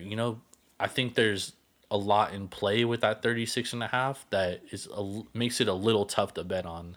Yeah, I feel you. The second team is the Clippers, 45.5. This is a team that has title aspirations. Over under 45.5 for the LA Clippers. Last year they finished 49-23, keeping Pat Beverly, keeping Paul George. They re-upped him even. Yeah. Reggie Jackson, obviously Kawhi Leonard. He's on a 1-year deal, so he could opt out after this year. So I think a lot is in play here. Where do you have the Clippers this year, Ben? Over, under? Again, tough, but I'm going to go under here. They are a team to me that is lights out on paper, but it's hard for me to put any faith in them when you've got Paul George who has struggled, you've got Beverly who's been struggling, Kawhi is Kawhi, he's amazing, but how is he really going to play with all of these players? And the bubble, it wasn't great. Yes, Kawhi played great, but everybody else was just there. So, until they win, I'm kind of auto fade. Auto fade on the 45.5? Yeah. Until they start showing me that they can, put it up there. Interesting. All right, well, the Lakers, over under 46.5 is where their win total's at. This is a team that I think got better. They kept Caldwell Pope, who was excellent in the bubble, Alex Caruso, Anthony Davis, LeBron James, Kyle Kuzma, obviously Markieff Morris, and the Kostas Antetokounmpo, the third brother. Yep. And then they added Marc Gasol from Toronto, added Montrezl Harrell, 6th man of the year, added Wes Matthews, added Dennis Schroeder. Where do you have the Lakers this year? Over, under 46.5 wins? I'm going to go over, and I'm going to say over their 52 wins from last year as well. I think the Lakers got better. And, adding Gasol is something that they need, a big man who actually stays low. I'd put Harrell over Howard any day of the week. And, the way that Schroeder's been playing, he's going to put up more points than Rondo did. So I think they're going to be, top team, in the West again. And they were 52-19 last year. I'm going to put them at 78 games this year. So 72. 72. All right, I will go 55-17. 17? Woo! Yeah, I'll do it. Man, I think they're going to go over, but I don't think they're going to win 55 games only because I think they're going to rest LeBron and AD more. They're a much deeper team this year, and they're going to have that ability to do so. Damn it, why didn't I think of that? And really, as long as they're in the top 8, like, there's no reason to push LeBron and AD to the brinks, which sucks because I have LeBron on my fantasy basketball team, so I don't want to say that, but I think it's gonna happen. That's why I think the over under is a little low. So I like the over here, but I don't like it a ton. I probably wouldn't bet it, but I would go over 46.5 for the Lakers. All right, second to last team we got in the Pacific, the Phoenix Suns, over under 38 wins, 38.5 wins. I'm sorry. This is a team that really got a boost. Added Jay Crowder, added Chris Paul. They kept their core: DeAndre Ayton, Devin Booker, Mikal Bridges, Cameron Johnson. Where do you see the Phoenix Suns this year, Ben? Over, under 38.5 wins? Yeah, I mean, it's basically our last team in the Pacific. But I'm going to go under here. You said it. It was an absolute huge addition in getting Chris Paul. He is going to make them a better offensive team. But I don't think you can really stress all of your additional points to a single player when they lost so much depth. They lost Rubio, Oubre, Okobo, Jerome.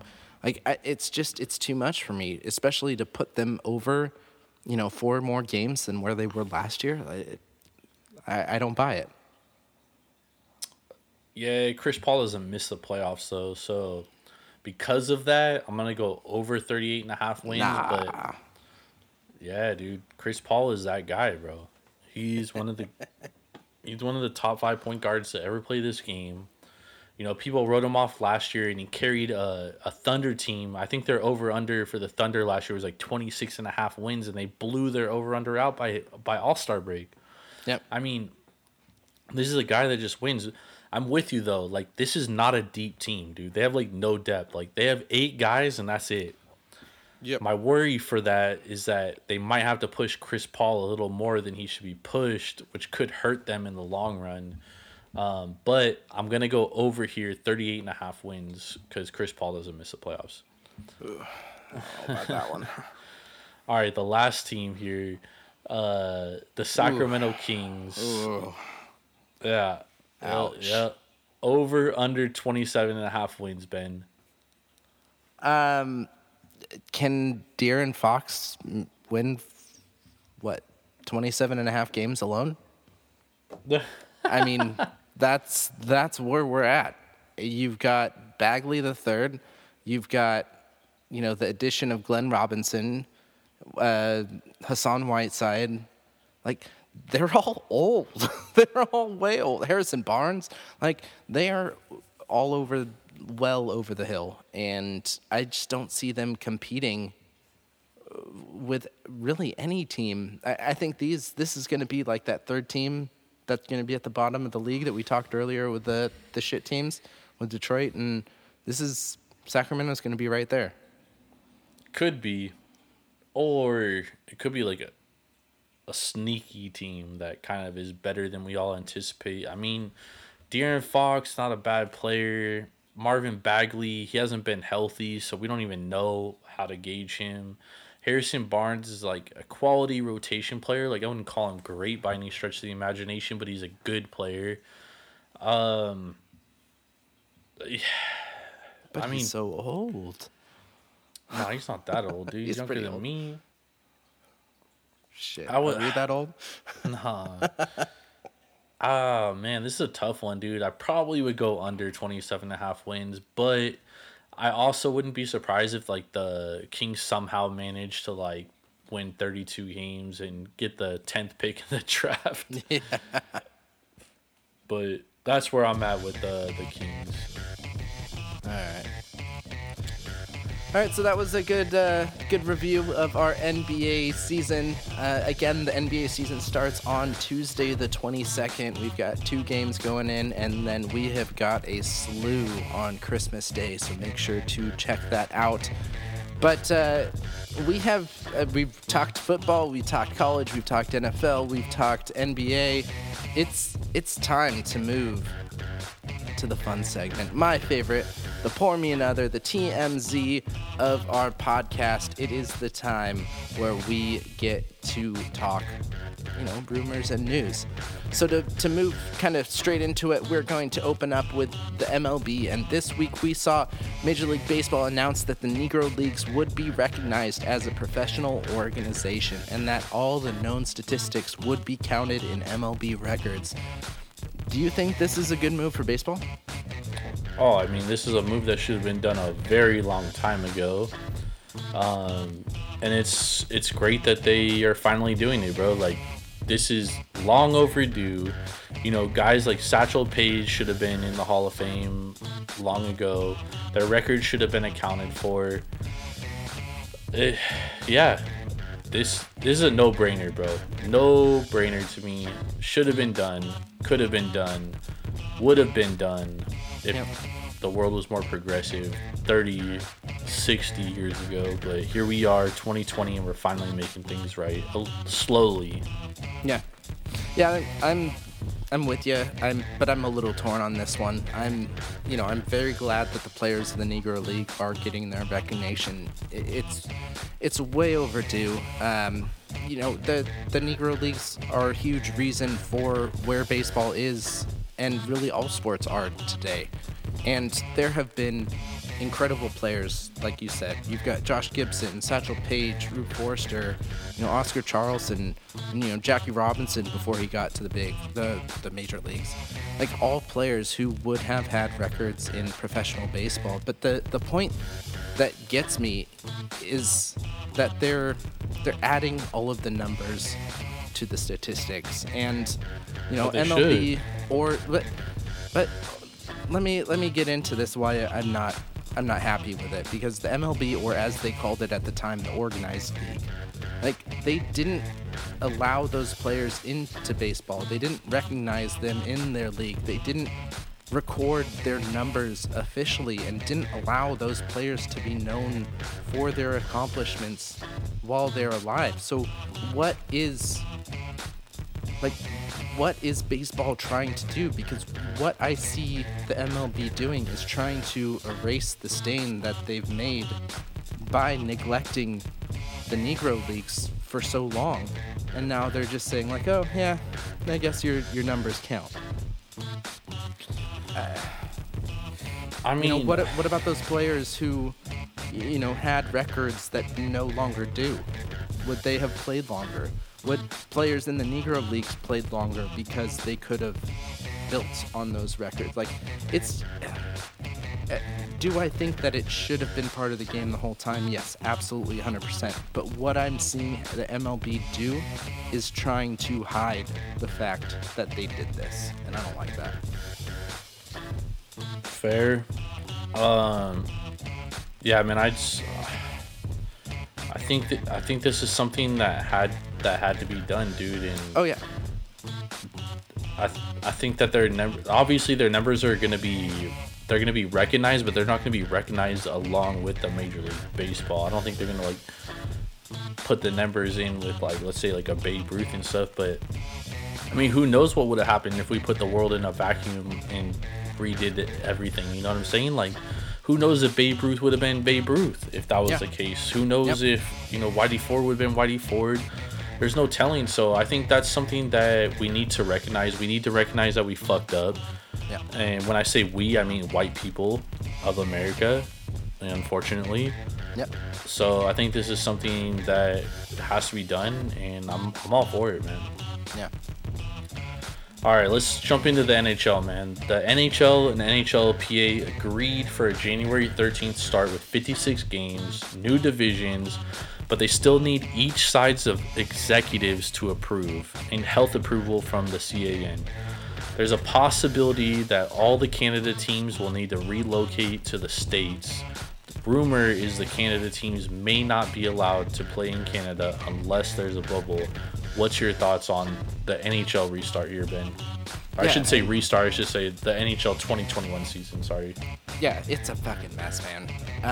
I'm at least a little bit more optimistic this week about having a season, but it's not going to start on the 13th. If that, happens, they're saying the bubble leagues are going to start their camps the non-bubble teams are going to start their camps on the 31st, and then the teams that were in the bubble are going to start on January 3rd, which gives them 10 days to prepare.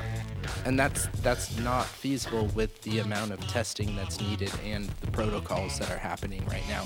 I mean, you've got teams like the Sharks. I mean, all California teams cannot play because there's a mandate on contact sports.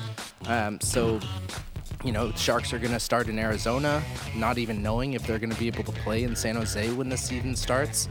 I mean, shit, we had the divisions thrown out today, and the Central is absolutely garbage. The East is a powerhouse. And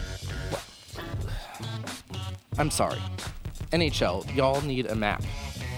Dallas is in the Central and St. Louis in the West. In my calculation, shit, even for flat earthers, Dallas is more west than St. Louis. So, like, what the hell are they doing? I mean, I'm no like logistics person for plane travel and stuff, but there could be a reason based on airport, because some airports fly to other cities and stuff like that.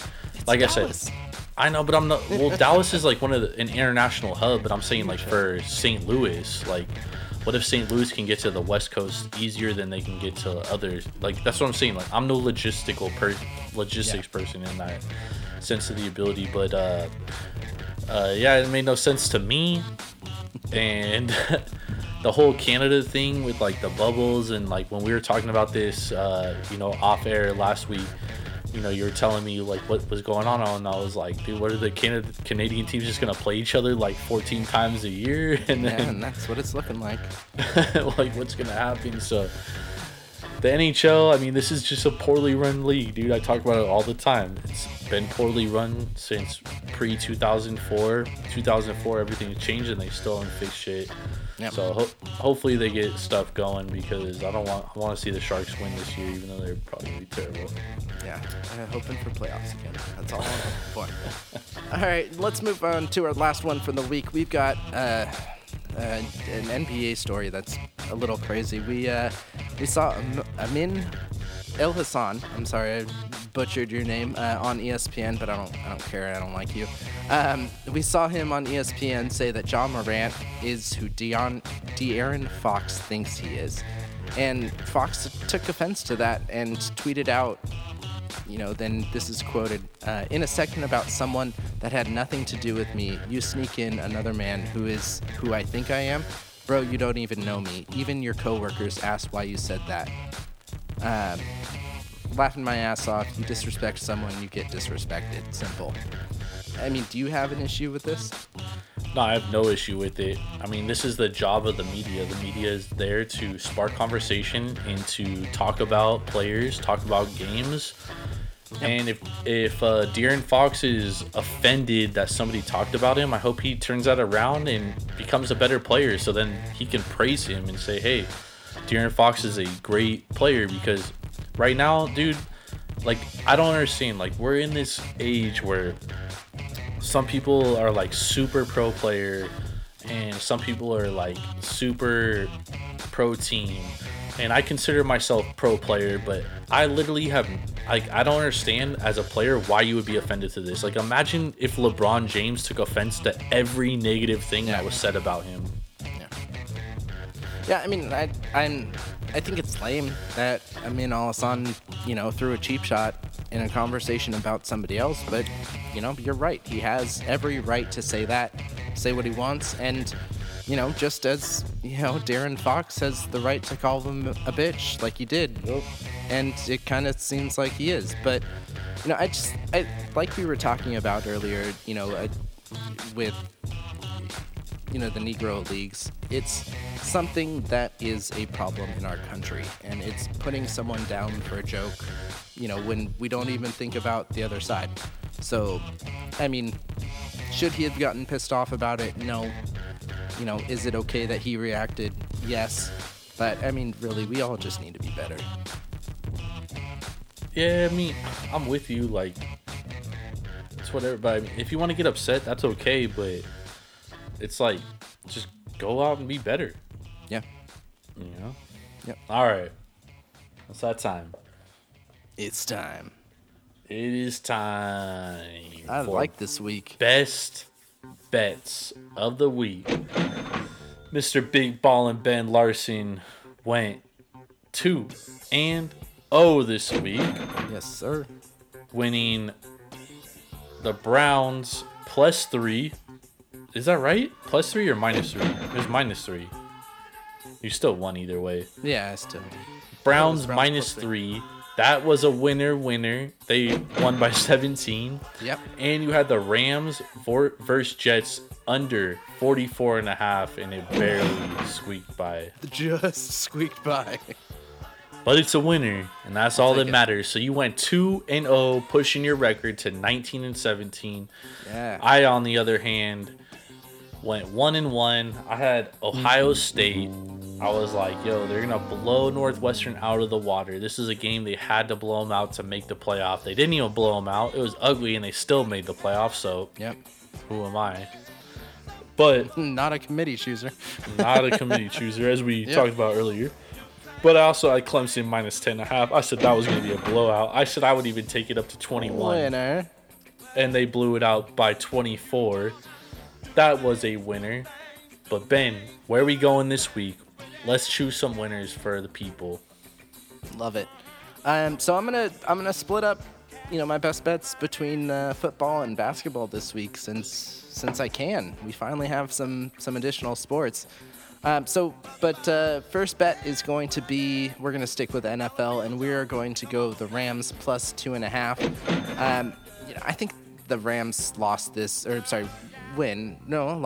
week was a farce. I don't know how you lose to the Jets, but I mean, this team is just too good to put up the performance that they did today. And, I think that they just looked over the Jets to make sure that they get the W next week against the Seahawks. I mean, last time they met, the Rams took the W by 7 points. I see this as a big bounce back for the Rams to get this division back tied up again. So I'm going to go Rams with the points plus 2.5 over the Seahawks. Love it. And let's go. For my second bet, I'm moving over to NBA, and I'm going to be taking the Charlotte Hornets over the Cleveland Cavs by a point. Right now, Charlotte is getting a point here. We talked about Cleveland earlier. They're going to be struggling all year just to get that win. Kevin Love, Larry Nance Jr. are just getting a year older, and I think they're going to miss, those rebounds and, and defensive play of Tristan Thompson that I mentioned earlier. I mean, Ball has been really balling out. I hope I get to say that a lot this year. But, his preseason games have looked on point. He's been hitting that 3-shot, which we weren't sure of. And his vision is just is great. And, I think for game 1, we at least see that same intensity. And then maybe we start to see the decline of LaMelo. But, right now he's looking good. Cleveland is not, so I'm going to take the point, and I'm going to go Charlotte over Cleveland in their opener. What are your two bets? That's tough, Ben. That's tough, dude. I'm taking emotions here. All right, I like it. Plays big. I like it. All right, so my two best bets this week, I'm going Clippers plus 2.5 over the Lakers to start the year. I actually like this money line, so I'll sprinkle some on the money line because I think the Lakers, like I said before when we were talking about them, they're not really interested in the regular season. I think they're going to really coast by. I don't see them really going into the regular season like super pumped up. I think this game means more to the Clippers than it does the Lakers. I like the Clippers plus 2.5 opening night. My second best bet is tonight. We got BYU minus 16.5 against Texas Southern. I like BYU here. They're coming off a big win against San Diego State, who is a good team, who beat two of the best teams in the Pac-12 in Arizona State and UCLA as underdogs.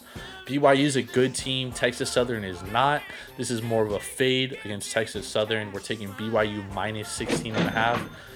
My honorable mention bet, and I got to say this because I almost threw it out there, is Baylor minus 42.5 in basketball against Arkansas Pine Bluff. Baylor is a really great team. This game, honestly, might be like 60-17. Wow. I really like your Clippers bet. That was my number 3 for the week. If I wasn't going to be taking that Charlotte one, so that sounds like a W to me. Let's hope. I love it. Well, but those were our bets. We talked all about sports for a good hour and a half there. So let's get back to our beers. I know it's your second beer, so I'm gonna have to wait for that that rating. But I'm really excited for that Weiss to see how it was. Yeah. Oh, we're gonna start with the Miami Vice here. Up to you. All right, yeah, we want to do it. We could do the Miami Vice. I mean, it has a lot of coconut flavor, so if you're not a big coconut fan, it probably won't be that great. I'm not a big coconut fan. It's good, but it's like very overwhelming with coconut flavor. Like I can literally taste more coconut than anything else in the beer. Because of that, I'm going to go a 3.95 out of 5 just because I think it's too overwhelming with coconut. But if you love coconut, this is probably a great beer for you. It's not a bad sour, like I said, a bad fruited Weizen, just very coconutty. Yeah. My first beer that I drank tonight, which was the Braxton Labs Smoothie Sour Strawberry Paloma. I had 2 like fruity beers today. This one as well, I wasn't very impressed with. After drinking that Kings County Brewing Company or Collective Sour, everything kind of like falls below it. It's probably a beer that I would drink again. I don't know if I would buy it again though, to be honest. So I'm gonna go a 3.95. I'm going 2 3.95s this week. Good beers, just not beers that personally I would buy again. Mm-hmm. What about you, Ben?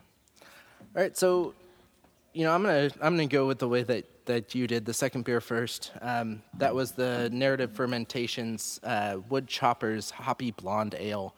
This was the 5.5 out of San Jose. I'm gonna go with the same number on this with you. I'm gonna go with the 3.95. It's a good beer. It's a beer that I would drink again if it was given to me. But it's not something I'd go out of my way for. It's a blonde ale, so it is a lower percentage and one that you can drink. But the hop additions were just a little bit too much for me. They talk about how they dry hopped, 2.2 pounds worth of hops, within the second, hop phase of that. And it's just a little too much of a hop kick for me. If you're a hop fan, if you like that kind of, pucker, that punch in the face, this is definitely the beer for you. But for my taste, it wasn't my favorite. So I'm gonna go with you on the 3.95s on those. But my first beer, the Night Swim Porter from Coppertail. I'm not a big porter fan. I'm not a dark beer fan. You hate them usually. I usually do. But this was very, very good. This was one out of Florida, right? This is the one out of Tampa, Florida. This was out of my beer box. It's got notes of chocolate on the smell, on the taste. It's one of those beers that doesn't pull that coffee that I usually get in the stouts and the porters. And it was a really drinkable beer. It wasn't, something that was really thick. It was good cold, and it was good as it warmed up, within the glass. So I'm gonna give this one a 4.2 out of 5. It was quality. Nice. Definitely quality. All right, so we had some decent beers. We had a good beer. Yep. That's where we're at this week. Christmas week. You got Christmas coming up. We got some big expectations for our next round of beers if we're given sub-4s here. Oh, yeah. Big expectations coming next week. All right. Well, thank you, everybody, for listening. That was a great show. We had some good beers. We had some great conversation with the 90-second beer review guys. Make sure to follow us on Instagram at Taproom Sports Podcast, on Twitter at Taproom_sports, and check out our website, www.taproomsportspodcast.com, where you can find all of our social media accounts. And you can check out our merchandise in collaboration with The Glory. Make sure to check out our weekly NFL spread contest, dropping Thursday nights after the Thursday night football game. We got a winner this week. Thank you, James, for putting in your form, for putting in your spreads. We got a winner. You'll be getting your sweatshirt pretty soon.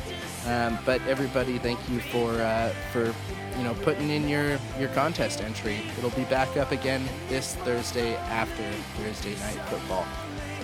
Hey, we're gonna do a special Christmas one for NBA this week. All the Christmas games against the spread. If you get them right in the NBA, love it. Love it. Love it. Love it. Sorry, I just made an executive decision. Fine by me. get our name out there, get everything out there. But talking about all of our other stuff, we're gonna go to our APR podcast, where Jordan and I are joined by Steady Eddie Martin and Tiffany from Picks by Chicks for a review of each and every game of the upcoming week. We have some fun fantasies, we have some best bet antics, and we just talk some good football. And while we're talking football, make sure to check out Steady Eddie's Weekend Waiver Wire for the latest fantasy booms and busts of the week. And that's all we got. For all y'all, I am Big Ball and Ben Larson here with my buddy, my co-host, the NBA, the sports expert, Mr. Jordan Stacks on Stacks on Stacks Lats. Hey, my ego right now. Yeah. Open the window so it doesn't suffocate you. But we'll see you all next week. Have a great and wonderful Christmas, y'all. Yes, Merry Christmas, everybody. We out.